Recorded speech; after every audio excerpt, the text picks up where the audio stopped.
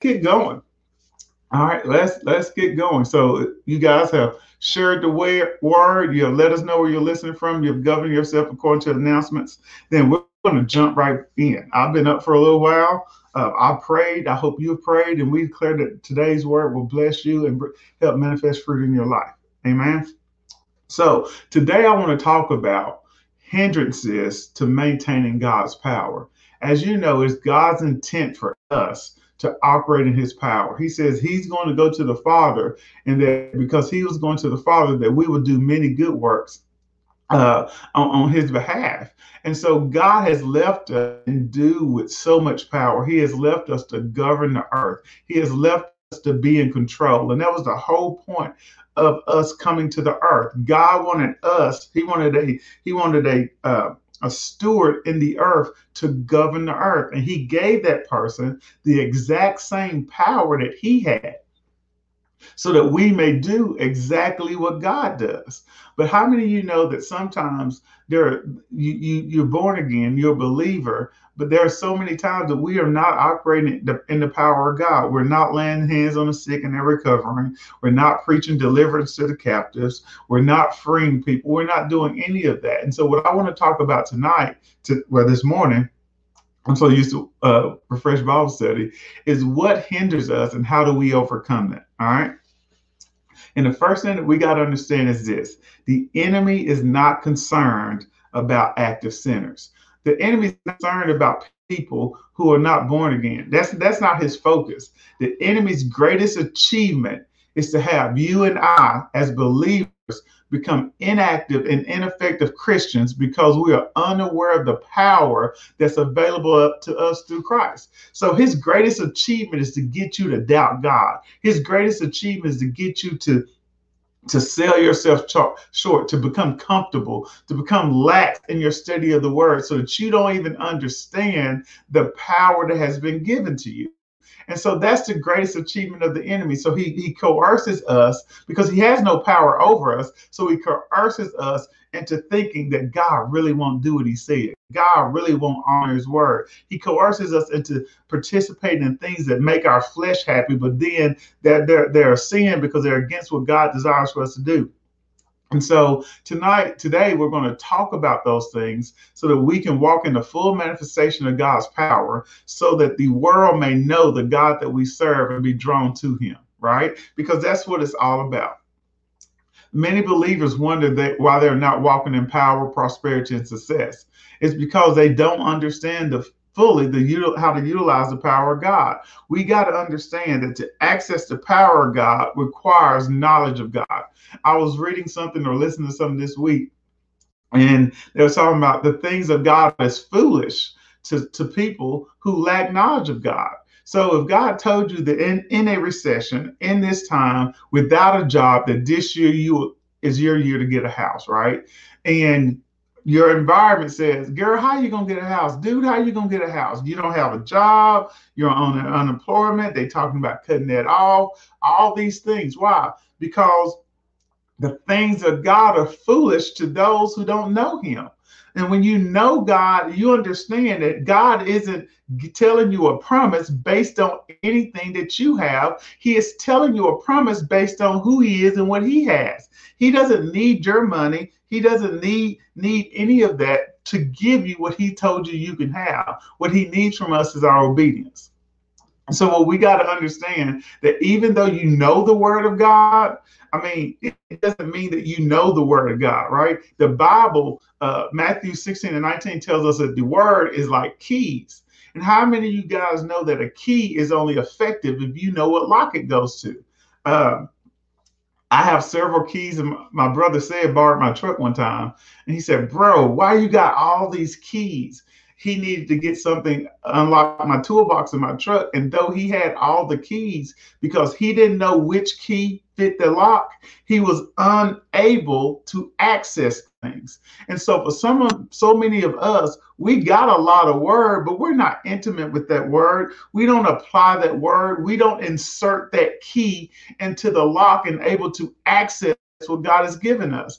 And so just because you go to church, just because you pray, just because you do those things, if that's not what's down in your heart, is that if that's not what you believe by faith, then it's unable to access and unlock the things that God wants you to unlock. And so we walk around ineffective and without power because we choose not to believe God's word. We choose to stagger at his promises. We choose to not believe that he'll be true to what he said. And so when in Luke 4, when he tells us that what our commission is, we got to understand that we have everything we need to operate the full power of God right now. Right now. All right, right now. So let's go to James 1:22 and 24. It said, uh, it says, do not merely listen to the word and deceive yourselves. Do what it says. Anyone who listens to the word but does not do what it says is like someone who looks at his face in a mirror and after looking at himself goes away and immediately forgets what he looks like. So many people, and that every time I think about that, I think about Pastor Nitra teaching her message probably 13, 14 years ago or more about good ground. You're the guy who get the word of God, but when the word of God, it comes in, but then it doesn't develop a root system. And so it dries up, it withers. And that's the same thing. This guy goes look at himself, he forgets. Why? Because he doesn't apply the word of God. So how are we going to get to the point to walk in the power of God, to walk in the success that God has for us, to experience the prosperity that God has left us? We do that through faith. Go ahead and type to say, I access God's power through faith. I access God's power through faith. Romans 5:13 says this, may the God of your hope so fill you with all joy and peace in believing through the what? Experience of your faith. Through the experience of your faith, that by the power of the Holy Spirit, you may abound in hope and overflow with confidence in his promises. So what we got to do is this, the experience of our faith, it is the exercising, the use, the application of our faith that unleashes the power of the Holy Spirit in you and through you. So when you lay hands on the sick, it has nothing to do with you giving somebody power. And a lot of times we look at ourselves, well, I can't do this. You can't, but God can through you. But when we choose not to exercise, and that word exercise means to use and apply, when we choose not to exercise our faith, then what we're choosing to is to be inactive and ineffective Christians. Because you're not called to be born again just to go to heaven. You're called to be born again so that you can be a steward, a regent, a dominating factor in this earth. He says, I've given you power. He says, I want you to dominate, subdue, have dominion. He wants you to rule things. But if you are refusing to exercise your faith, then you cannot access the power needed to rule the earth the way that God desires for it. And you know why you can't do that? Because a lot of times you allow your soul, which is your mind, your will, your emotions, your imagination, your intellect, to interfere with what God has said. See, your spirit is in 100% agreement with God. Your soul is of fleshly nature, and your body is just going to do whichever one's dominating, whether your spirit or soul. So as you spend time cultivating your soul man and causing it to be aligned with your spirit man, that's when your body responds. That's when I go in and you see a situation, no matter what it looks like with your physical eyes, you look at the situation, you say, hey, by the stripes of Jesus, I declare that you're healed. Healing belongs to you. The Bible says that Jesus healed them all. They brought them to Jesus. He healed them all. You go into situations and you don't see the situation from an earthly standpoint, but you see the situation from what God has already done. And so you just say what God has already said. But you got to understand, you got to put your soul into alignment with what the word of God has said. And that's what Pastor Edwin was talking about the other day when he was teaching about renewing your mind. Why? Because our mind is in conflict. Our earthly mind is in conflict with the things of God. In Romans 8:7, it tells us that you must understand that is in your natural flesh and mind, it doubts God. Since sin entered the world, our mind, governed by the flesh, has been hostile to God. It doesn't submit to God's law, nor can it do so. So don't beat yourself up because you're not there yet. All you got to do is spend time in the Word, and we'll talk about the hindrances in a minute, so that you can overcome those things, so that I may go out and fulfill the Great Commission. Right?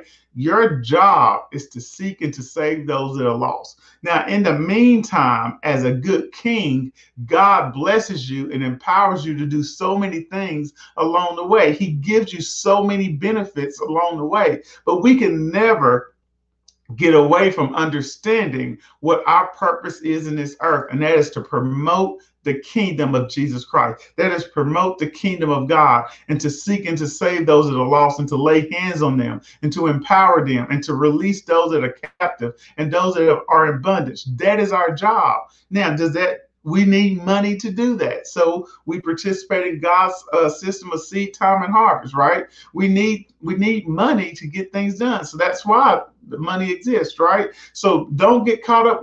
And having a nice house allows you to have somebody come stay with you. Or having a car allows you to take somebody somewhere. Having more than enough just simply allows you to ensure that other kingdom citizens have what they need. And so in the process, God is going to always make sure that I'm blessed, because I'm always going to make sure that kingdom people have what they need, because I obey the king.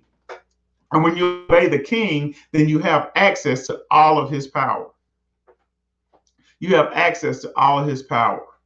Ephesians 3:20 says this: now to him who is able to do more than all that we dare or ask, infinitely beyond our greatest prayers, or according to what? His power that's worked within us.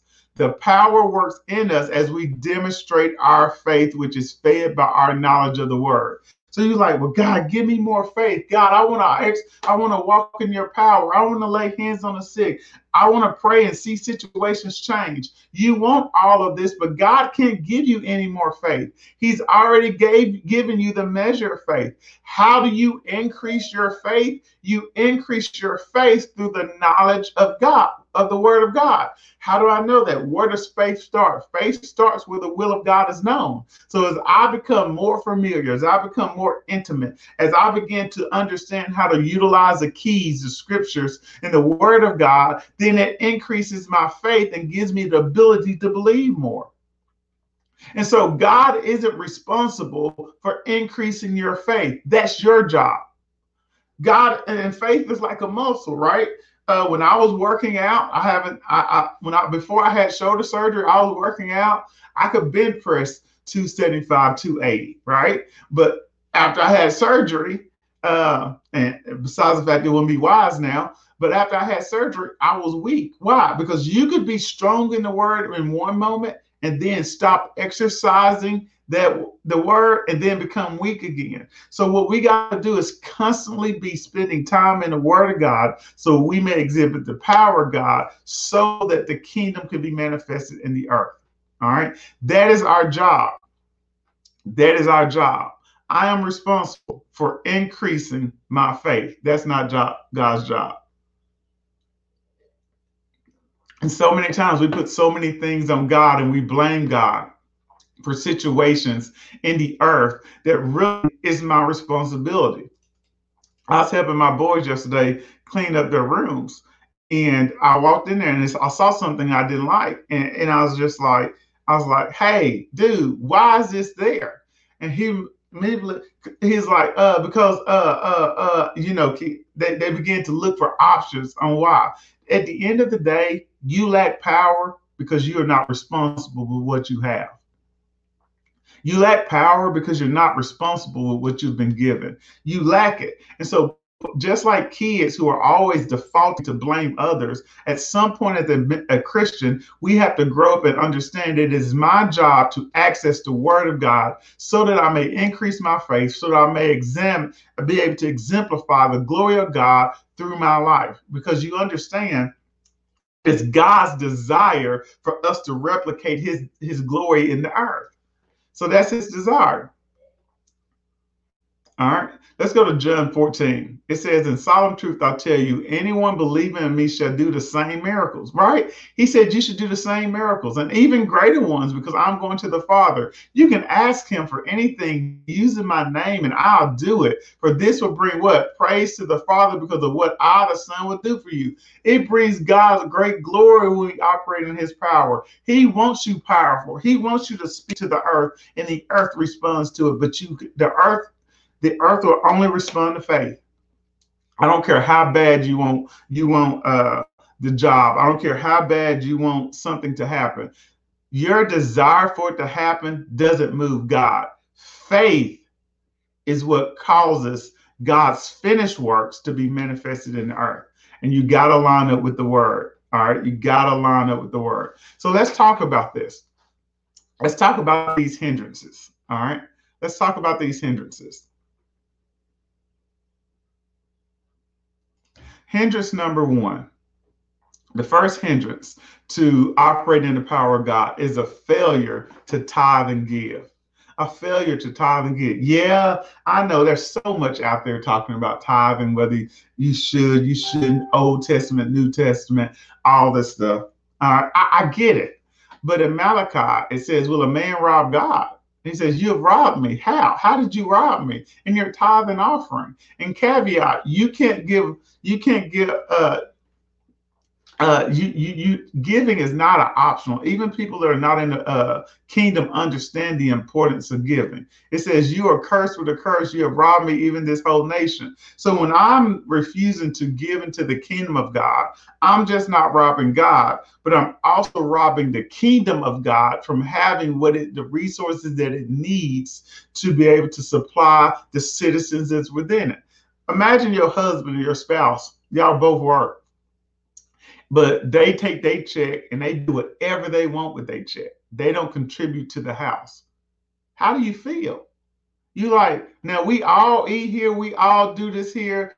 When there's a bill to be paid, we take our money and we pay it, but they don't contribute. How many people in the world, and I'm talking about born again believers, don't contribute to the kingdom, but always wanting to make a withdrawal from the church? They don't contribute. They know that they should give. They know that they should tithe. They know they should give offering. They know they should bless Johnny when God told them to bless Johnny with lunch. But they don't ever contribute, but they always wanting to make withdrawals from the kingdom. Now, God being good takes care of his kids. But here's the thing. Nobody likes a parasite. And so in the kingdom of God, we unleash power when we participate in his system of seed, time, and harvest. And I know some of you are like, well, I only tithe. I tithe most of the time, but when money's short, that's when I don't tithe. Well, if I only robbed your house when my mortgage needed to be paid, does that make me any less of a robber? It doesn't. And so it's not okay to have excuses not to give. Why? Because but it goes back to faith. If you don't understand that God is who he says he is and that God will do what he says he'll do, then you'll feel like that you can't give. You'll feel like you can't afford to give. But here's the thing, you can't afford not to give. Why? Because when I refuse to give, it clogs God's power from flowing through my life and in my life and through my life. Why? Because when I rob God, it causes the windows of heaven not to be opened up unto me.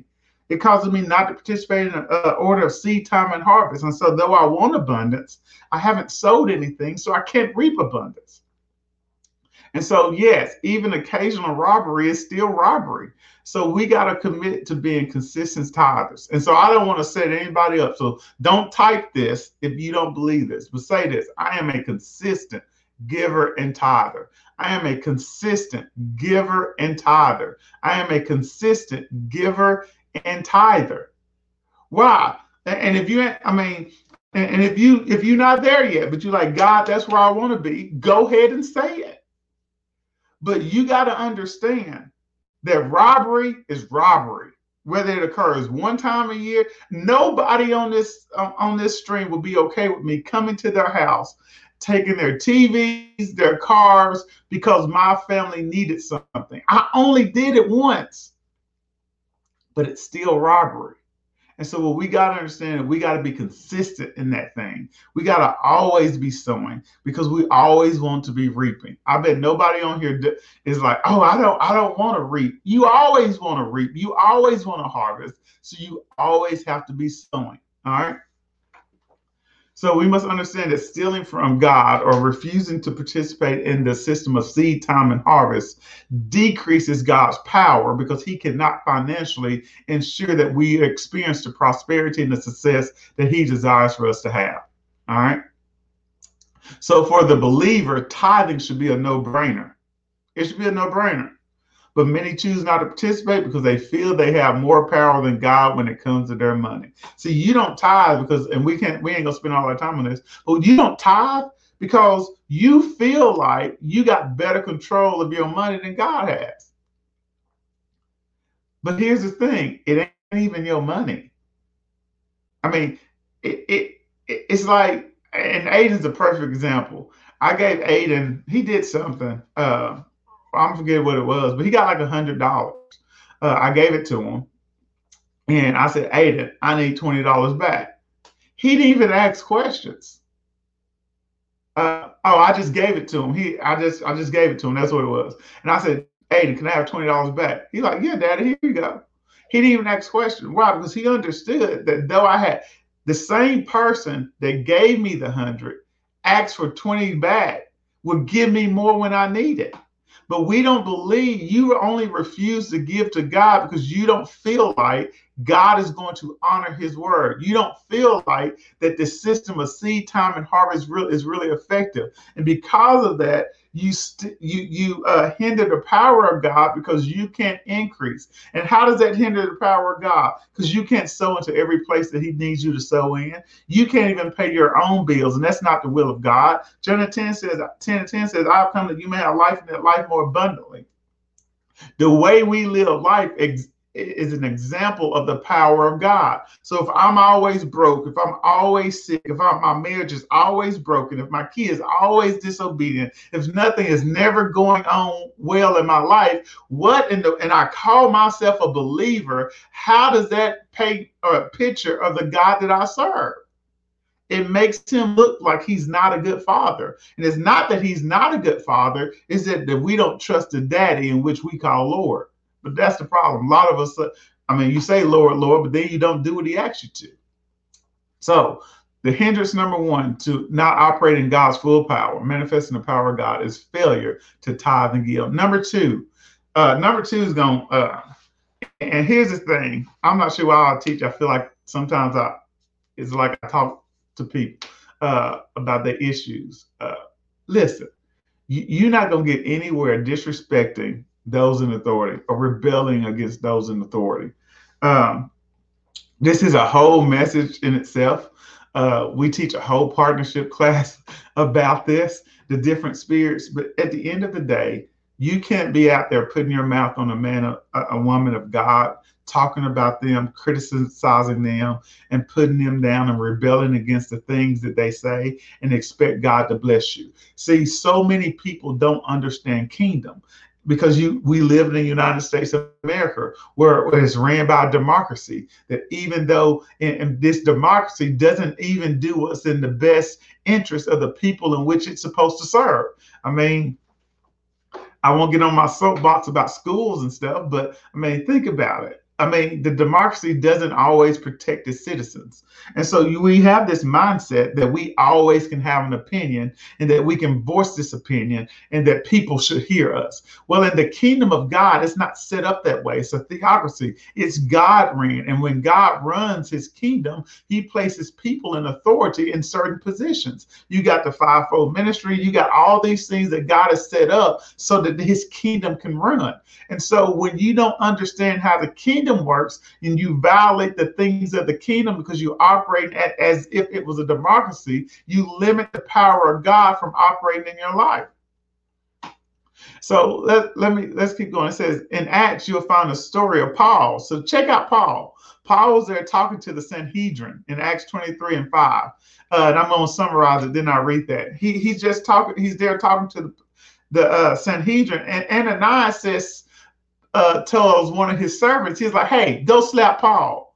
And Paul says, whoa, gotta slap you down. What? You a fake, Ananias. You sit there, you judge people by the law, then you break the law, and then now you ordering me to be slapped around?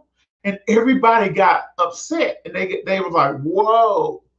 And Paul was like, oh, I'm sorry, brothers. I didn't realize he was the high priest, Paul replied. For the scriptures say you must not speak evil of any of your rulers. In the message, it says like this: Paul acted surprised. How was I to know he was chief priest? Number one, he wasn't acting like it. He doesn't act like a chief priest? You're right. The scriptures does say, don't speak abusively to a ruler of the people. What did Paul do? He says what? Sorry.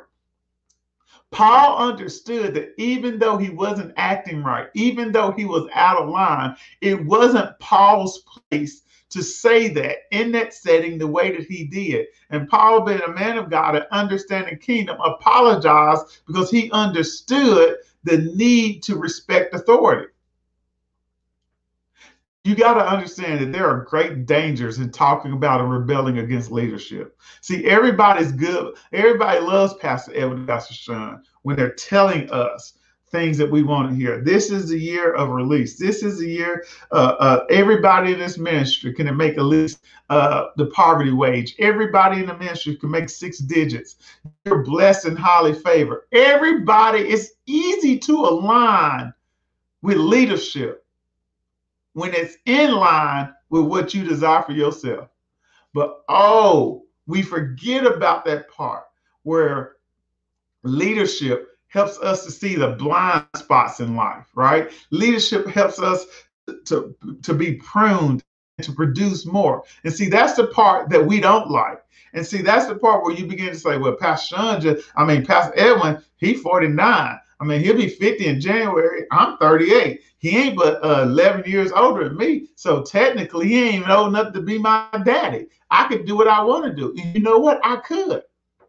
But when you understand kingdom and you understand rank and you understand order, yes, I said rank and order, then you submit yourself to the place that God has called you. Because if God has called you to FOC, then what Pastor Sean and Pastor Edwin tells us, then it's as if God is speaking to us. Now, caveat, wherever you go to church, you follow your man and woman of God as they follow God. So Pastor Edwin can't be out here saying, go rob Arvest. That ain't a word from heaven, right? So that ain't what we doing. But I'm saying, as your man and woman follow God, you follow them. So let's look at a story. We won't go there because I don't want to spend a lot of time there. About Absalom. Absalom was, and let me just summarize it for you. It's in 2 Samuel 13. Absalom got upset with David because David's daughter was raped by her brother. And Absalom felt like David should have handled the situation a little differently, right? He felt like David should have had the brother punished. And we really don't know all that David did or didn't do with the brother. But what Absalom did was invited the brother to his house and killed him. And so after Absalom killed him, he moves away for 3 years because he knew it upset David. And David still, after he did that, was yearning to be with Absalom because he loved his son. He grieved the loss of one son, but loved Absalom who killed him. And so Absalom then was so angry with David that he moved back because David wanted him back. David said, you can't live in my house, but I still want you in my kingdom. Because that's what a father's love looks like. David was always trying to bring Absalom back. But when he came back, Absalom was like, no, I'm about to usurp this. I'm about to be the king. So he sent his people out and said, hey, when you go out, when the trumpet sounds, I want you to yell that Absalom is king. So David heard about this, and David actually fled. David left. And Absalom and David armies got into a fight. And even then, David, a father, was saying, don't kill my son Absalom. But anyway, Absalom was riding his horse. His hair got caught up in a tree. He was hanging up in a tree by his hair and got shot and killed with arrows. Here's the thing.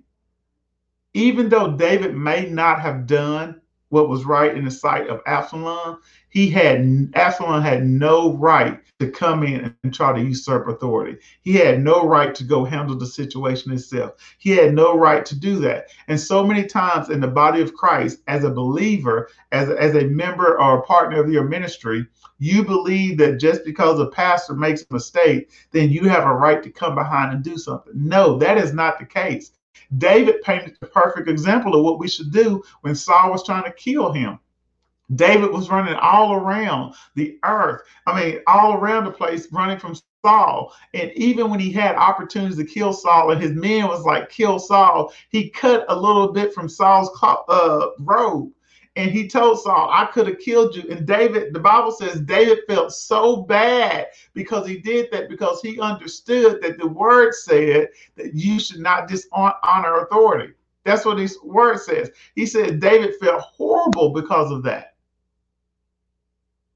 He felt horrible. Why? Because he understood that, hey, I shouldn't have never done that. Who God places in authority, God will also see to it that they're not in authority. That's God's job. So your job as a believer, your job as a partner in the ministry is to pray for Pastor Edwin and Pastor Shun and those that are in leadership position.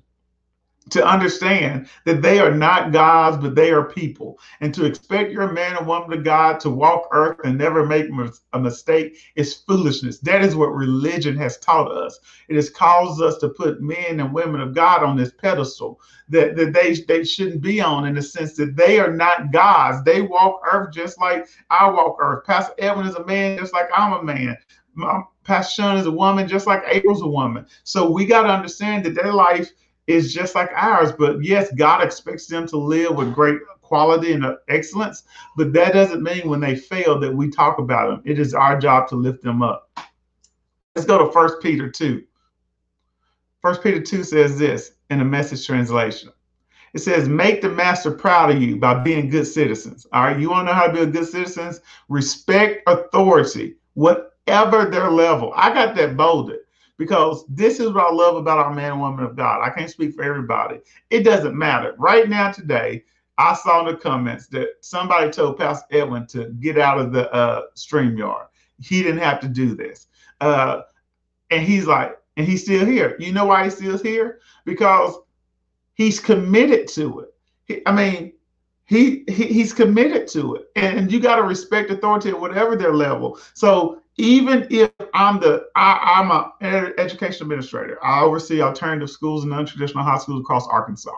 When I walk into a building, even though I'm the boss, when I walk into that building, the campus supervisor that is there, I submit to their authority, and I go by the environment in which they have set up in their building. Why? Because respect authorities, whatever their level. You're never too above to respect authority. I don't care where you are. It says they are God's emissaries for keeping order. It is God's will that by doing good, you may cure the ignorance of the fools who think you're a danger to society. How many people think that, oh, pastors have too much authority, or apostles or prophets or whatever? They're like, you don't got to obey that man. You're right. You don't have to, but you also don't have to walk in the full manifested power of God. You also don't have to have deliverance in all areas of your life.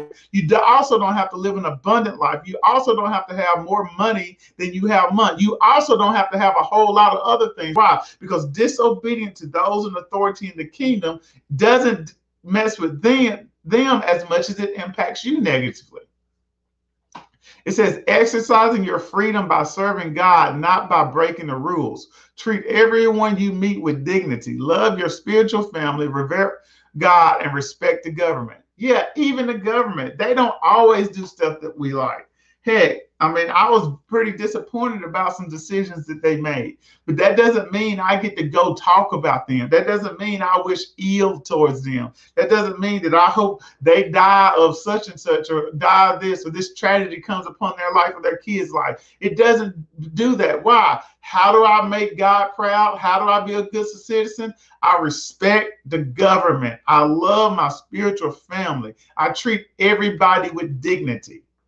So as a believer, you cannot control anybody else, But what you can control is yourself. So be responsible with your words and your actions towards leadership and authority. Why? Because God honors authority. Go ahead and say that. Because God honors authority, I honor authority. Because God honors authority, I honor authority. Why? Because when I dishonor authority, it only keeps me from manifesting God's power in my life. All right, let's go to number 3. It says to trust God to do what he says he'll do. Trust God to do what he says he'll do. So what's a hindrance to manifesting the power of God? When we refuse to trust God to do what he says he'll do. Numbers 23:19. If you watch the intro, you saw it says God will do what he says he'll do. Right? He will do what he says he'll do. It says God is no mere human. He doesn't tell lies or change his mind. God always keeps his promises. Go ahead and type that. God always keeps his promises. Not sometimes, not most times, not 99.9% of the time, but 100% of the time, God will always keep his promises. But Ralph, why don't I see what God has said? We can go back up there because you don't take God serious. God told you that this was the year to get a house. You're not even looking for the house. God told you that this is the year to get a house, but you're talking about how your credit score ain't high enough. But God told you that this was the year to get a house, but you're not even looking at bankers or filling out applications. Why? Because you didn't take God serious. A promise is simply that, a promise. But to see the manifestation of that promises, we got a part to play. I love what Pastor Sean said. You got to participate in your own rescue, right? The promise is that God will save you. So if you're in the water, so picture a boat, you're in the water, you're drowning in the ocean. They throw you a raft. That raft is designed to save you. If you just grab hold of that raft, it will pull you, they will pull you in and bring you to safety. But the problem is, you didn't like the color of the raft, so you didn't grab it. You drowned and died. You didn't like the condition of the raft, so you didn't grab it. You drowned and died. You didn't like the timing in which he sent it. He should have sent it the first time you dipped under. But now you're on your last breath about to die. You don't got the energy to grab the raft, so you drown and you die. Why? Because you get in the way of God's promises being manifested in your life. It isn't that God is unfaithful, it's that you are not operating in integrity and implementing the word that he has given you for your life. Why? Because you don't trust that he'll do what he said he'll do. In Titus 1:2, it says this, in hope of eternal life, which God that cannot lie promised before the world began. God can't lie. All right, he can't lie. Run over there to Hebrews 13:8. Jesus Christ the same way, yesterday, today, and forever. The same God that loved you enough to create an earth and give you everything in it is the same God today that's going to see to it that you can enjoy all those things. Hebrews 6:18. It is impossible for God to lie. For we know that his promise and his vow will never change. I'm just telling you, God cannot lie. He will not let you down. Malachi 3:6. I am the Lord and I do what? Change not. I'm the Lord and I'm changed not. So yes, trusting God that he'll do what he says he'll do allows me to operate in the fullness of his power. So the first thing you understand, God can't lie. Every word and promise he has given you will come true. This now, as I was studying this one made me shout. I love this one. Every word and every promise he has given you will come true. How do I know that? Let's go to Genesis 28, verse 13. Every word and every promise God has given you will come true. In Genesis 28:13, it says this. It says, then God was right before him saying, I am God, the God of Abraham, your father, and the God of Isaac. I'm giving you ground on which you are sleeping to you, giving the ground on which you are sleeping to you and to your descendants. Your descendants will be as the dust of the earth. They are stretched from west to east and from north to south. All the families of the earth will bless themselves where? All the families of the earth will bless themselves in you and your descendants. I am a descendant of Abraham. The families of the earth are blessed in me. Why? Because the power of God flows in me and the power of God flows through me. It says, yes, I'll stay with you. I'll protect you wherever you go, and I will bring you back to this very ground. Look at this last thing. I'll stick with you until I've done everything I promised. Oh, y'all should shout on. I'll stick. That made me tear up. I'll stick with you, Ralph, until I've done everything I promised. So if you're not seeing something manifest in your life, it's not that it's God. You need to go back and say, God, what have I missed? What instruction have you given me? God, I need to go back to the word so that I can increase my faith. How do I increase my faith? I increase my faith by increasing my knowledge of God, by understanding his character, by understanding his behaviors, by understanding the way that he operates. I increase my faith because I know that God is a man that he can be trusted.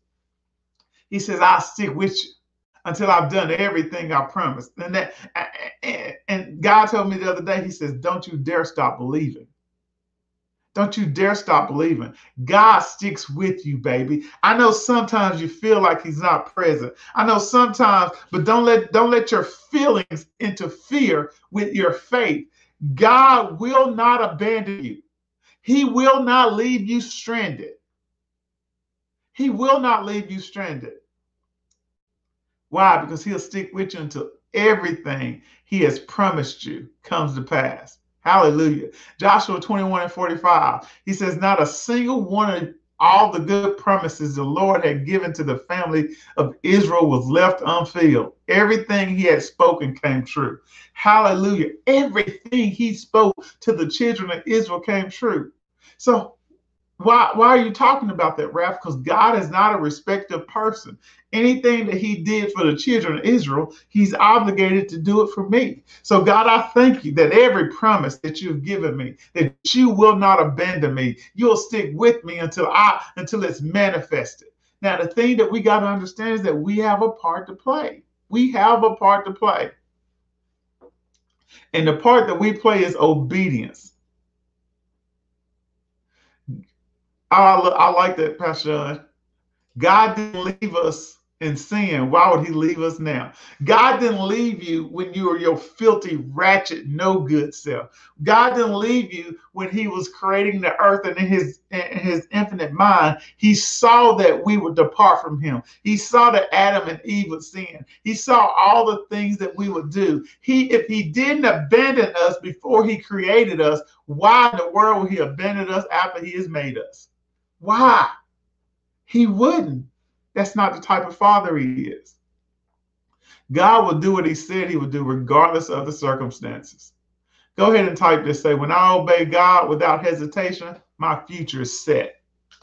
When I obey God without hesitation, my future is set. You want to know how to set your future up? You want to know how to guarantee the happening of things? You obey God. How do you know that, Ralph? Let's go to Luke 1:45.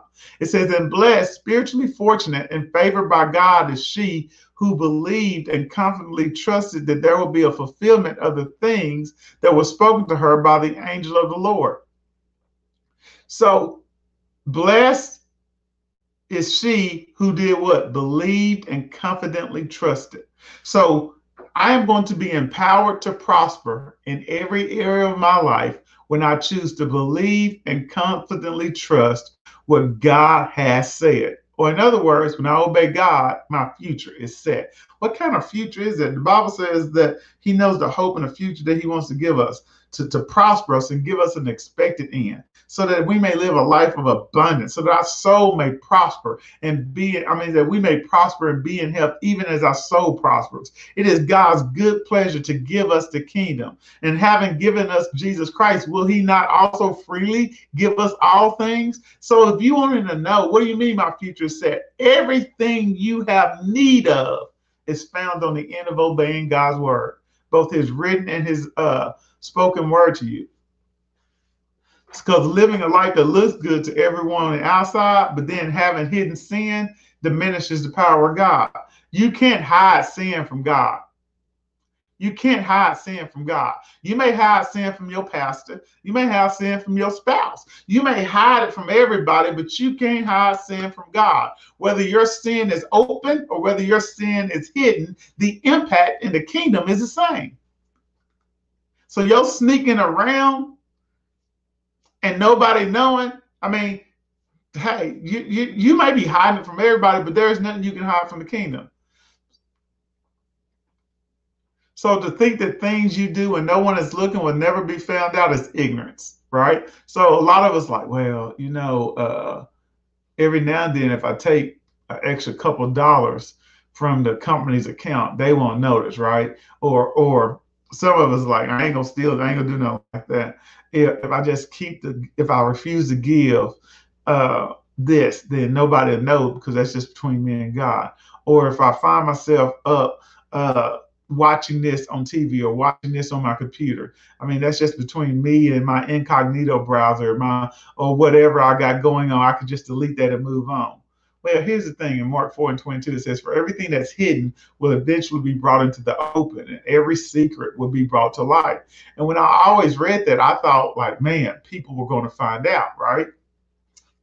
As I was reading this, I felt like the Holy Spirit gave me a different perspective on it. And y'all probably already knew this. I just, for me, it was like, he's like, it may not be that people find out about the sin that you're doing, but the impact of that sin on your mind will impact openly other areas of your life. Take the man or the woman who watches porn or something all the time. Then it kills their libido. It gives them a false sense of reality. And so even their interactions with their spouse, right? Though that spouse is human, though that spouse is there, they're enabled to be aroused by that person. Why? Because in their mind, mentally, porn has corrupted it that reality is no longer something that arouses them. And so though that sin, yeah, was hidden, but it's now in the open because they can't even get an erection or they're not even aroused by their spouse because sin has corrupted their mind. It has caused them to not see their spouse as sexually satisfying. And it's not that anything's wrong with the spouse, it's that something has corrupted your mind. Sin hidden has corrupted you openly. And so many times we think, well, ain't nobody found out about this in all these years, but how's it impacting you mentally? How's it impacting your relationships? How's it impacting how you see God? How's it impacting your ability to believe God? Nobody knows, but the open part about it is you can't believe God for the new job because you're condemned by what you're doing that God told you to stop. We don't know what you're doing, but how is it in the open? Because you're not manifesting fruit. Why are you not manifesting fruit? Because you're disqualifying yourself from receiving from God because of sin that you're doing when nobody else is looking. So yeah, if nobody ever finds out about your addiction to X or to Y, if nobody ever finds out about what you stole, if nobody ever finds out, you got to understand that just because the sin itself isn't found out, it is still impacting you in the open. And part of it is you walk around powerless. You walk around ineffective. You walk around just a person who is existing on earth who will access heaven without doing any good for the kingdom on earth. And that is what makes the enemy happy, right? That's his greatest achievement, is to get us to relinquish our power through being hindered by hidden sin. So you got to understand that though it's hidden, it is always impacting you. I like that, Pastor Chris. I'm never protected in sin. You're never protected. I don't care how many times you delete your browser. I don't care how many times they say they won't tell nobody. I don't care how many times you cover up your steps. Your sin is impacting you. Because that condemnation makes you feel disqualified. It makes you feel shameful. And you'll be walking around and you'll be like, and the enemy will be like, well, this is going on. It ain't even happening, right? You think people talking about you, you think people criticizing you, you think all of these things are going on. That's just that sin opening it up. That's just that sin revealing itself. Why? Because sin brings shame with it. It brings condemnation with it. It brings feelings of inadequacy and disqualification. So sin will find you out. Sin will find you out, and then it will put you out there, and then it will disqualify you, or you will disqualify yourself from receiving things. You got to flee from it. You got to flee from sin. All right, number 5. We got to praise God and don't take credit for his good works. We got to praise God and don't take credit for his good works. And this was funny to me when I was talking about hidden sin. Hidden sin comes out as babies 9 months later too. You know, hidden sin comes out in DUIs when we read about you on the local websites because you got arrested. Sin comes out in marriages because you had soul ties with people that you were sleeping around with, right?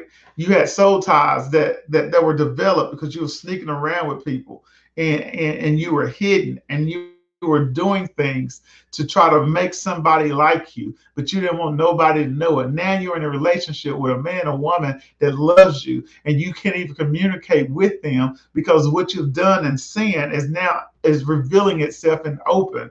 Now you're feeling inadequate. Now you're trying to work to gain love when a man just loves you for who you are. It's like, you can't possibly just love me. Yeah, that is possible. People can love you, but when you're out there hiding everything you do, and this is what hidden sin does. It doesn't allow your team to help tame your environment. It doesn't allow your team to help walk you out. You feel like you out there on the island. It keeps you isolated. And so when I'm operating in hidden sin, what the enemy is really getting me to do, because I don't feel like nobody else has had this sin. I don't feel like nobody else has gone through what I've gone through. So how in the world can I tell somebody? Those are all attacks of the enemy to keep you bound. There's nothing new under the sun. There's no sin that somebody else hasn't done. And because you have the righteous who are in authority, nobody's judging you based off what you've done, baby. That's the enemy trying to keep you trapped. You tell somebody what you got going on, and you let somebody help you. You let somebody hold you accountable.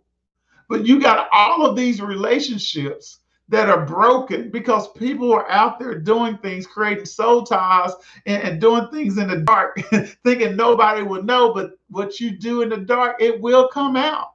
And it may not come out. I know you did that when you was 19 and 20, and now you're 30 about to get married.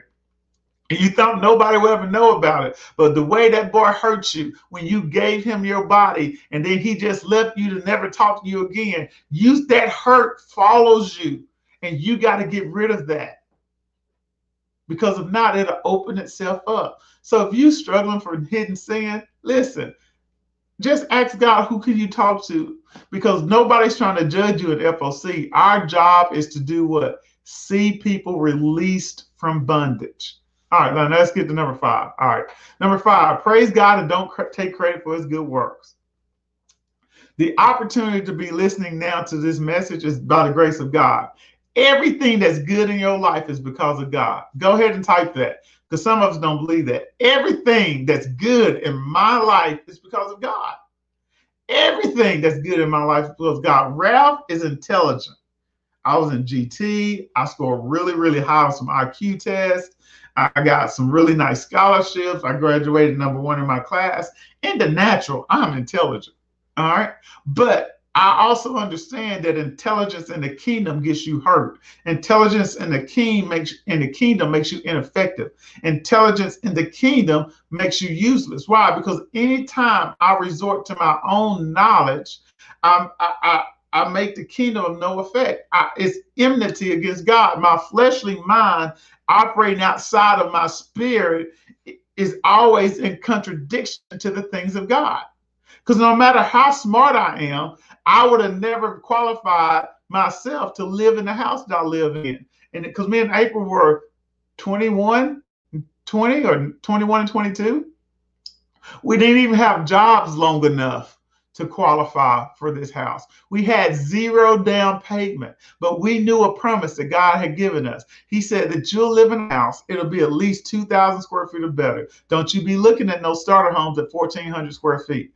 And so because of my intelligence, I could have let my intelligence say, Ralph, You are self-employed. You have to be on your job for 2 years before banks will consider that employment.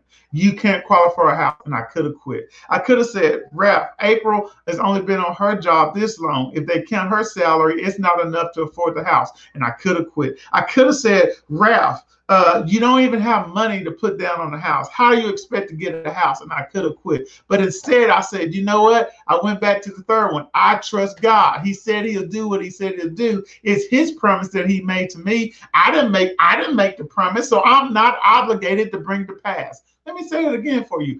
I didn't make the promise to myself. God made the promise to me. So as God is obligated to bring it to pass. And so I chose to believe God. And because of that, we have to relinquish our own intelligence and choose to understand that everything good in our life comes from God. In yourself, you do not have the ability to even exist. In yourself, because, man, you think you're so smart, create something. Even the sperm, the eggs that you have, they're given to you by God. You didn't make that. The air that you breathe, you didn't create oxygen. You didn't create nitrogen. You didn't create carbon dioxide. Your ability to exist, you can't even make that happen on your own. You owe God all the glory. John 10:10 says, the thief comes, purpose is still to kill and destroy, but my purpose is to give them a rich and satisfying life. So how does the enemy still kill and destroy? He makes you feel like that you did it for your own life. He makes it feel like you got that job for you. You out of debt because of the things you did. But he makes you take the glory that should be going to God. But when you glorify yourself, you become Lord of your own life. And now you're responsible for taking care of yourself. This is what we got to understand. We have what we have, not because we earned it, but because God wanted to be good to us. We have what we have, not because we earned it, but because God wanted to be good to us. I simply enter into what God had already finished. Let's go to Romans 12:3. It says, I'm speaking to you out of deep gratitude for all that God has given me, and especially as I have responsibilities in relation to you. Living then as every one of you does in pure grace. It's important that you not misinterpret yourselves as people who are bringing this goodness to God. It's important that you not misinterpret yourselves as people who are bringing this goodness to God. No, God brings it all to you. The only accurate way to understand ourselves is by what God is and by what he does for us, not by what we are and what we do for him. The only accurate way to understand ourselves is by what God is and by what he does for us. So my measurement of success, my measurement of goodness is about what God does for me. I am not caught up in what I do for God. It's about what God does for me. And that's my measurement. And I'm not sure if I put this in here. Success is an opportunity given to me by God. Prosperity is an opportunity given to me by God. Great relationships are opportunities given to me by God. And we don't make ourselves successful or prosperous. We just enter into what God has already done. And so that's what you got to understand. You got to give God the glory. We don't make ourselves successful or prosperous. We just enter into what God has already done. Baby, you don't got that 6-digit job because of anything you done. You don't got a good marriage because of anything you done. You don't got healthy kids and great relationships because of anything you have done. You simply entered into what God had already finished on your behalf. Your obedience was the key to give you access to unlock successful marriage, successful finances, successful relationships, success in your mind. You just enter into it. All that comes from God. Now, it's always there, but what did I tell you about the word being a key? You got to be willing to do what he says to access the opportunity. Success is an opportunity. Abundance is an opportunity. Good relationships are an opportunity. They are made available to you. You enter into what God has done by obeying God. Because what did I tell you about obeying God? When we obey God, it sets up our future. Your future is already determined when you obey God. Why? Because it's abundance. Why? Because it's made out of love, because he loves you and he's giving you prosperity. He has given you everything that you need, everything according. I mean, he's giving you everything. So the Lord opened doors of opportunity for us. Whether we take the opportunity or not, it is there. Hear that. God opened doors of opportunity for us. Whether we take the opportunity or not, it's always there, right? Everybody doesn't have a successful marriage. Everybody is not financially independent. Everybody is not healed in their mind or their bodies. Everybody is not whatever you want to do to fill in the blank. God has set up the future. The opportunity to partake in those things has been made available. It's there. And so our gift back to God should be our obedience as a sign of love to enter into the opportunity that he has provided for me. When I tell my kids, I said, hey, daddy wants to take you to get the snow cone. What I'm presenting to them is a promise that I take them and an opportunity to exercise and to go with me their faith to get the snow cone. They could say, well, daddy, I don't know if you'll really take me to get that snow cone. They could say, well, daddy, I don't got no money to get the snow cone. See, that's why the Bible says we need to just come to God as children. Aiden never considers himself when I make a promise to him. Aiden never, Ava, Major, they never consider themselves when they daddy make a promise. When I say, I'll take you, or if I say, hey, do y'all want snow cones? Aiden isn't thinking about, oh, I don't have any money. Oh, I can't drive.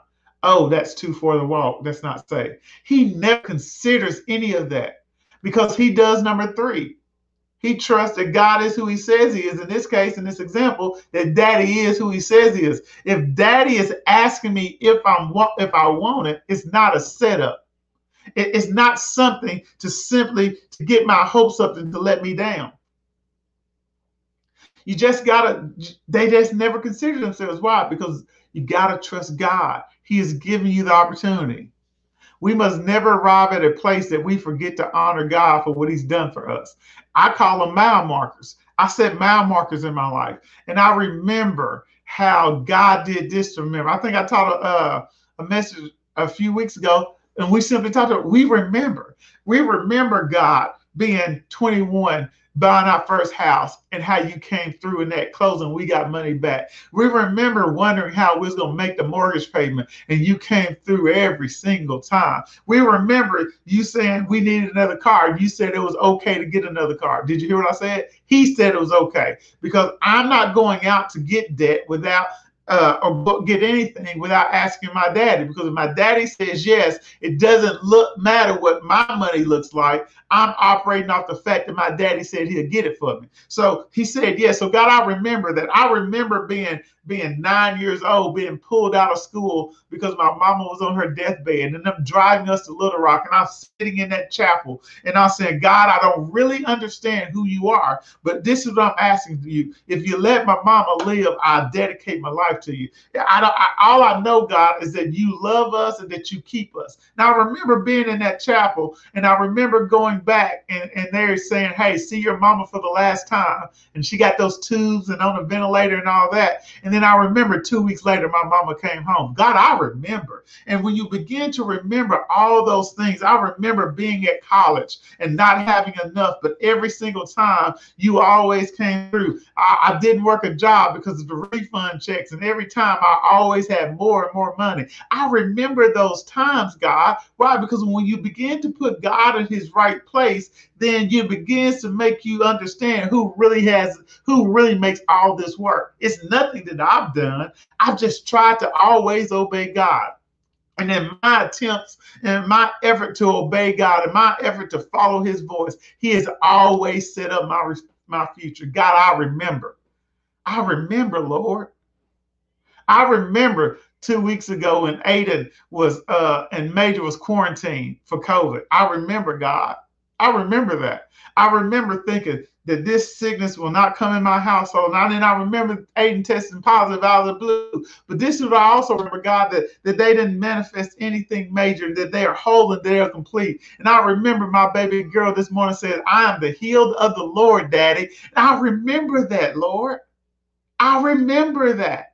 And so anytime the enemy tries to come up to you and think that you don't have enough and that there's not enough time, there's not enough money, you don't have enough intelligence, you don't qualify that, you just tell the enemy, I remember when the Lord brought me out of this. I remember when the Lord brought me out of that. I remember when, because when I begin to glorify God, I put him in his rightful place as Lord, and then it removes me and it's all of him, and he can go do what he can do. He can crack open that rock and make water flow from it. He can spread rivers. He can cause rivers and deserts to show up. He can put life in dry bones in Ezekiel. He can do all of that. Why? Because we remember. But the problem is when you stop and remembering what God has done for you, when you stop glorifying God, when the only time you open your mouth to praise is when Pastor Chris and Elder Val get on for Sunday. That's why your week is so hard. That's why you have more month than you have money. That's why, because you don't take the time to remember. So you got to set up those mile markers in your life. All right. Ooh, that's good. I'm telling you, because when you start talking about all the things that God's done for you, it puts everything in its rightful place. It makes God real, real big. It makes the enemy real, real small. It makes you understand that you've taken care of and that he won't abandon you. It makes you understand that every promise that he's made to you, he will stand by you into the manifestation of those promises. Hallelujah. Whew, hallelujah. All right. So praise God and don't take credit for his good works. Amen. All right. All right, last one, number 6. God, I remember. Whew. God, I thank you. Lord,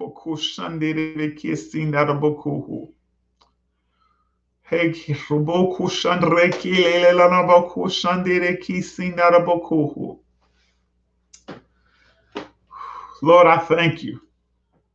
I thank you. I remember when society said that what society would do and all these things. I remember, God. And here's the great thing. Rod's going to be talking about, I remember. I remember when the enemy came for my life. And Rod's going to be telling a testimony of how God healed him completely. His best days are yet to come. He'll be able to tell his grandkids how he remembered. Hallelujah. Hallelujah. Y'all just bear with me for a second. I remember, God. I remember every time I looked at my account, it didn't seem like there was enough. But God, you came through every time. You know why? I committed to give. I remember not thinking I had enough to give, but I gave to God anytime. Because here's the thing. You don't need it till you need it. There's some things that I've committed to now that I promised God. And I'm like, God, where's the money going to come from? But until I need it, I don't need it. And so many times you begin to doubt God because what you are desiring isn't manifesting on the time schedule in which you think it should. But God's not obligated by your time. God will come through. Why? Because if he made the promise, he's obligated to make it come to pass.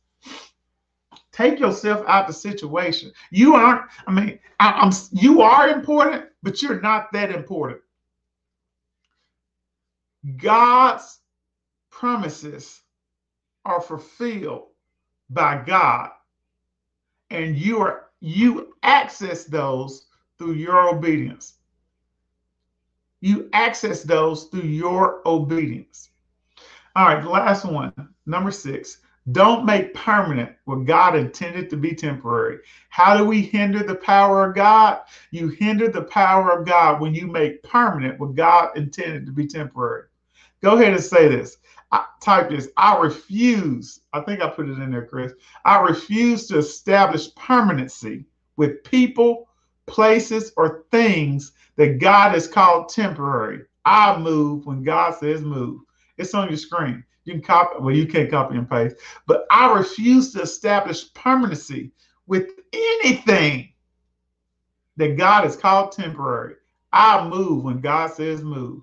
I refuse to establish permanency with anything God has called temporary. I move when God says move. Can you imagine if Abram would have never left when God told him to left, or Moses wouldn't have left with the children of Israel when God said leave? Or Elisha would have just stayed there by that brook when it dried up. I mean, can you imagine what those stories would sound like? A lot different than they sound today. So many times we allow comfort to be an enemy to our future. We allow comfort to be an enemy to our future. God, I don't feel like moving. There, oh, she put it up there. Your comfort zone is an enemy of your future. It hinders your success and becomes a stumbling block to your destiny.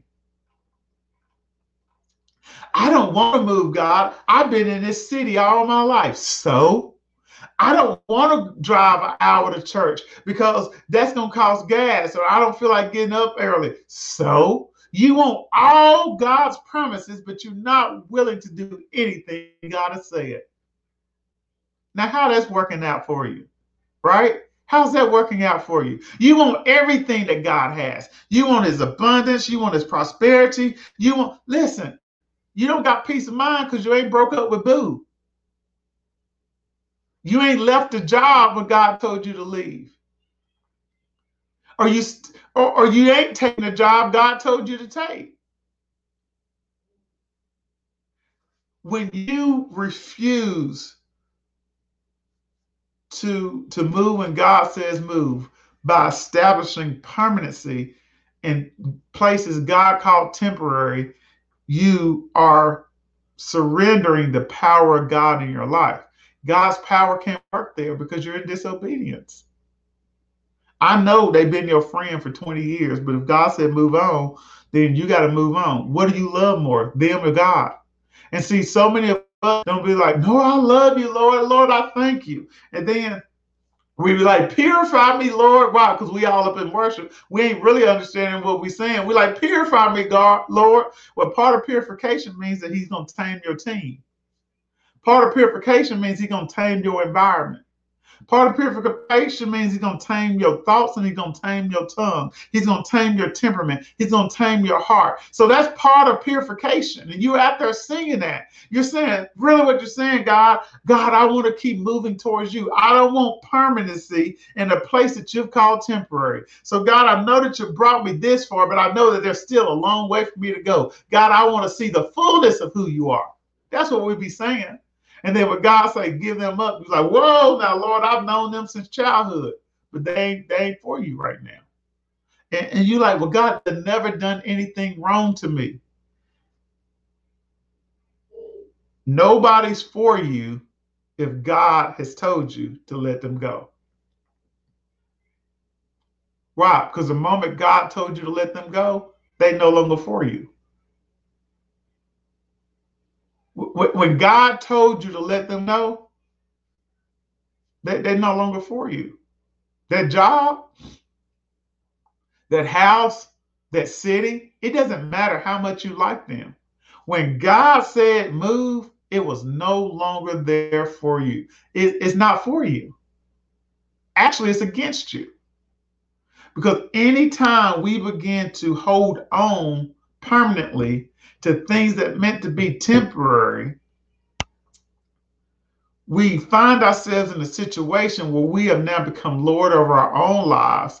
And it's now our job to sustain this relationship. It's now our job to sustain this, to sustain our mindset on at this workplace. It's now our job to sustain whatever it is. Why? Because God said it was temporary.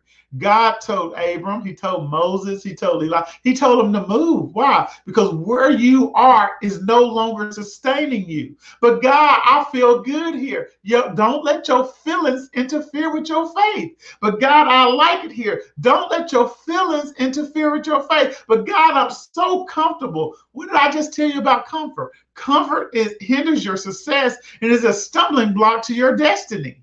So what are you going to do? Because how many times have you ever moved and it was comfortable? I've never moved. I haven't moved physically a lot in life.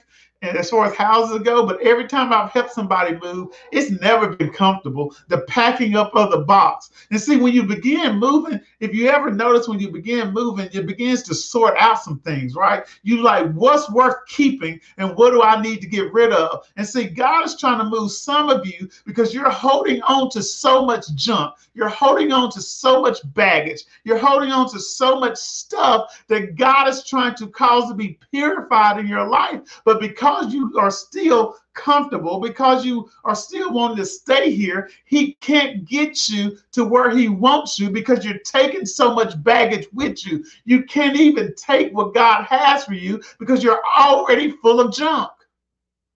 Here I have a cup. My cup says believe.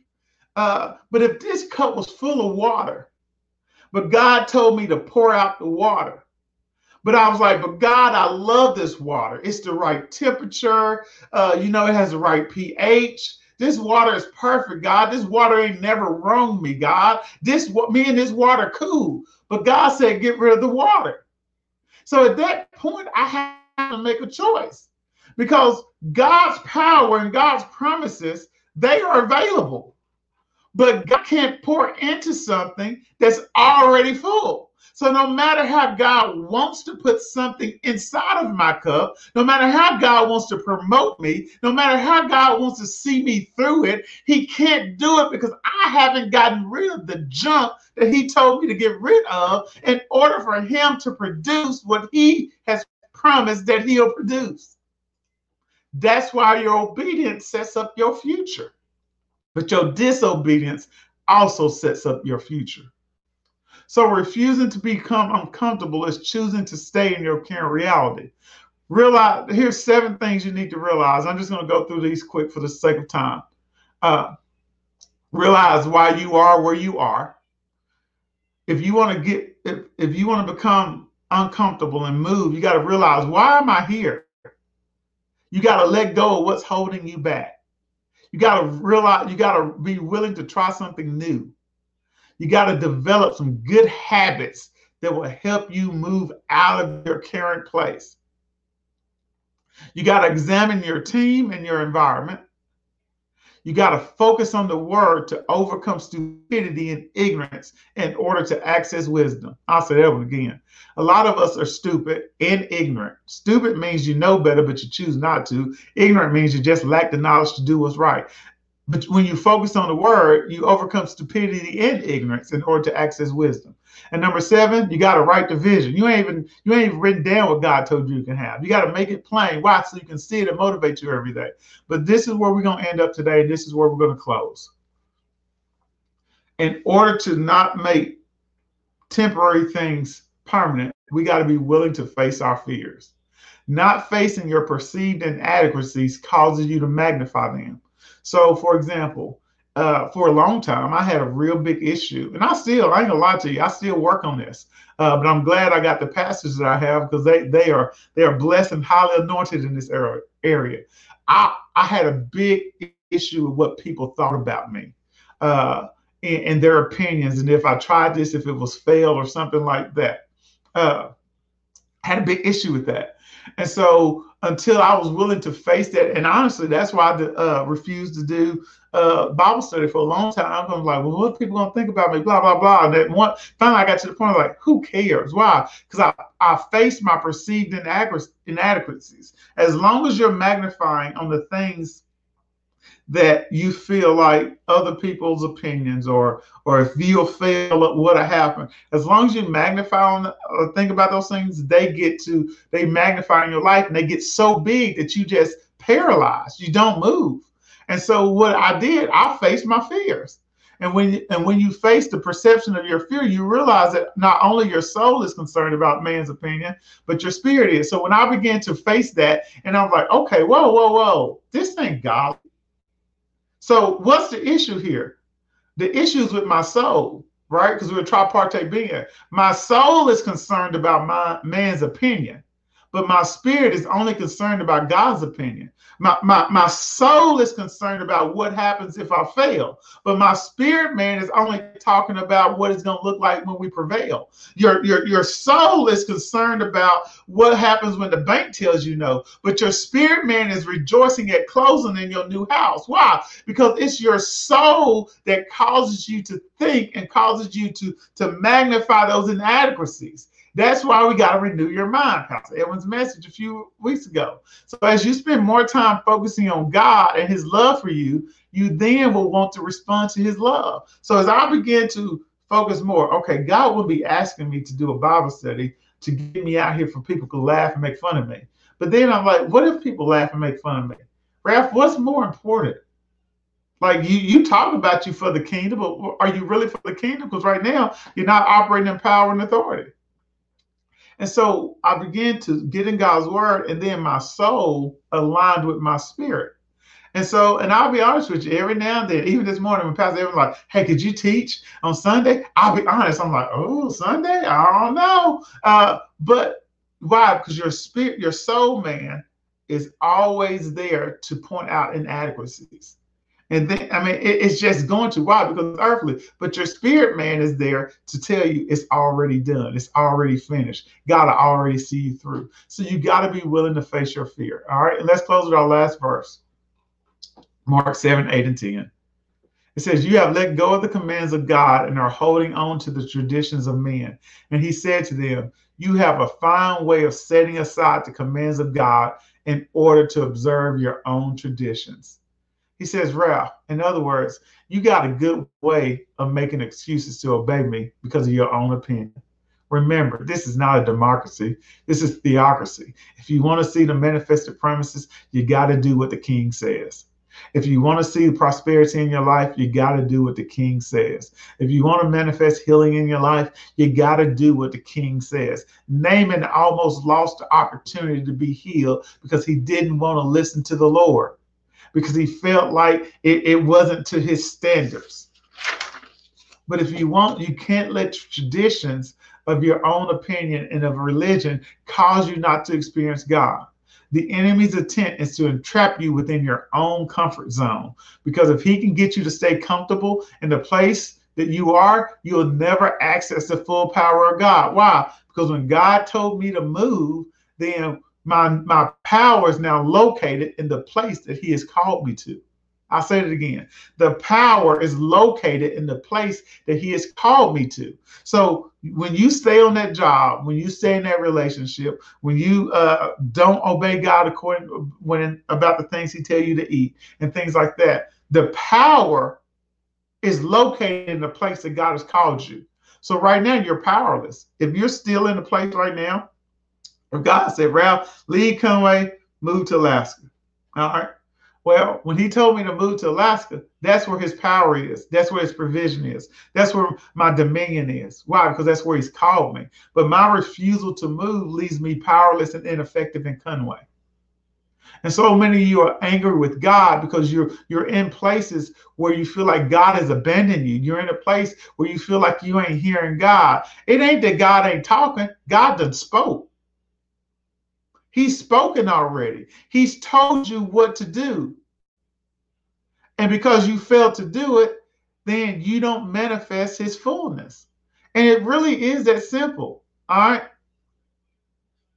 Pastor Unpost, you can't pray enough to bless that relationship or place that God told you to leave. You can't do it. And so you're praying, you're fasting, you're believing God, you're getting other people to believe God for you, that this is your job when God told you it wasn't. That you can stay in X city when God told you to move. No amount of a sacrifice or anything like that would take place of your obedience. So if you want what God has for you, find yourself being obedient. Why? Because that sets your future. All right. So yes, the enemy, and this is the last thing. The enemy, when we don't operate in the power of God, we render ourselves useless. Yeah, you'll go to heaven, right? So the enemy, I told you, the greatest achievement of the enemy is to get a believer to relinquish the power of God or become ineffective and useless for the kingdom of God.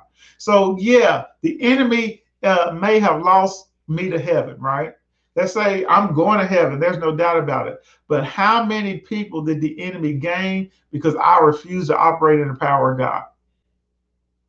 How many people are out there waiting for the manifestations of the sons of God and the daughters of God? How many? There's somebody waiting on you at that new workplace right now. There's somebody waiting on you in the new city right now. There are things and callings and organizations that need to be led. There are CEOs and companies waiting to be led by righteous men and women of authority, but you won't move because you're comfortable, and your comfort is going to block your destiny.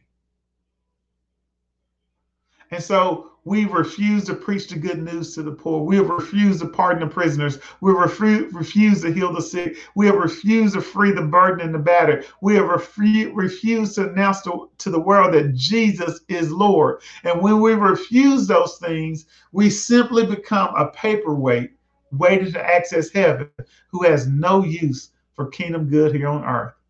And so if you're experiencing hell in your life and you experience powerless in your life, it's probably because you're not obeying God.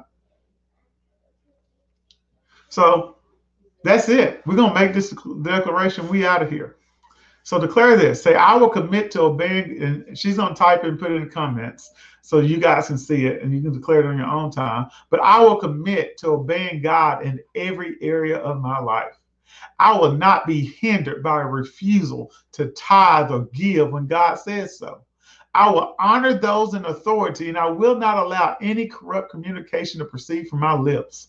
Regardless of circumstances, I will stand on God's promise to do what he said he'll do. I will not waver. I will not cave in, and I will not quit. I know that God will not abandon me. He will stick by me to ensure all of his promises come to pass. I will operate in holiness, integrity, and excellence in all areas of my life. I will not allow sin to interfere and cloud my reception from hearing from God. I will focus on God's goodness daily and allow it to be a constant reminder of his faithfulness and love towards me. And lastly, I refuse to get comfortable. I may have come a long way from where I started, but baby, I still have a lot left to see. And that's a declaration that you can say every day. I still have a lot left to see. I am grateful, but I am not satisfied with where I am in life. Why? Because until every knee has bowed and every tongue has confessed, you and I still got work to do. We still got hands to lay on people. We still got prayers to pray. We still got fasting to do. We still got interceding to do. We still got kingdom work to do. And we're going to work in the fullness of God's power because we refuse to be hindered by the things that we discussed today. Amen. Amen. So I pray that you were blessed by the word. I pray that this word bless you, and I pray that we are all able to operate in the fullness of God's power that works in us through the Holy Spirit. And that through the knowledge of God, our faith will be strengthened so that we may operate in faith, and that everything we believe for will be manifested. That's what God says. That he said, any man come to me believing or receive. Why? Because we have the full knowledge of who he is. And because we have the full knowledge of who he is, then we understand that God will not abandon me. He will ensure that his promises come to pass. So govern yourselves according to the announcements. Let me get to the announcement, folks. Tomorrow, Monday, strategies for success. Tuesday night prayer. Wednesday, refresh Bible study. Thursday, ignite and victory zone on demand. And Friday, circle of champions. And Sunday, be back here at 9 a.m. with Pastor Chris, and 9:30 back here with Pastor Edwin and Pastor Sean. All right. So also, it's an opportunity for give. Make sure that you give, guys. Ask God, if you're if you belong to FOC and you're part of FOC, you know our commitment to tithing. So make sure that you're tithing. And if you're not a partner, if God tells you to sow into the ministry, ask God, what's my offering? Because sometimes we get so routine with offering. We'll have our tithe, or if it's not your pay period or time to tithe, you'll have your offering. And sometimes we just have it so set. But ask God, what would you like for me to give today? And sometimes, man, I just be in there and I'm like, God, you've just been so good to me. What I wanted to give today, just it's not even adequate to meet the goodness of God. I just want to give you this. Why? Because how can I do that for my wife and not do that for God? How can I do that for my kids and not do that for God? I could be walking through the store and I could see something that I think my kids may like, right? And I'd be like, man, let me just get that for them. Or I could see something April may like and like, man, I love that girl. Ooh, I love that girl. Let me get this for her. And so that's the same way when it comes to my giving. I'm like, oh God, I thank you. As I remember today, all the things, a lot of things that God done for me, it makes me want to sow. Why? Because I'm only partnering with Him to say, God, I understand that the money that I have to give today I only got it because you gave it to me. I only have it. I only have breath to speak because you gave it to me. I only have intelligence and peace of mind because you gave it to me. So God, I thank you that you gave me the opportunity today to give something back to you. And so that's how we got to see giving. It's not a bill, it's not a payment, but it's an expression of love that I get to communicate back to God. So make sure that you find yourself giving. Once again, if you want to be a partner of FOC, we'd love to have you. We're not for everybody, but we for a whole world. Why? Lots of people. I know I didn't say that right, but you get it. We're not for everybody. This ain't the church for everybody. And I pray that everybody finds the church that God's called them to. But baby, FOC is worldwide. And we got partners all over the world. And we have been called to thousands upon thousands. And the question is you the one? And if you're the one, run over there to focchurch.com. Sign up for that partner form, and then our team will get with you. Because here's the thing, we won't say we go together unless you let us know. All right. So I'm thankful for you guys joining us tonight. I mean, this morning. Once again, we pray for Charlie and Grace for our pastors as they come back to Arkansas. And we thank you, Lord, they're able to take many more trips like this where they can just get away whenever they desire and know that the ministry will be well taken care of, right? And that's why we need you being obedient and being committed partners, because FOC is, I mean, we're a virtual ministry and we're in Northwest Arkansas, but we are a worldwide global ministry, and we need people willing to commit to their callings of God and operate in integrity and excellence so that we may reach people in every continent as much as possible so that the kingdom of God may grow. And so that's you. That's you. Go ahead and sign that partnership. Go ahead and obey God. Go ahead and operate in the power of God. And you guys have a great, great week. I love you. Be blessed.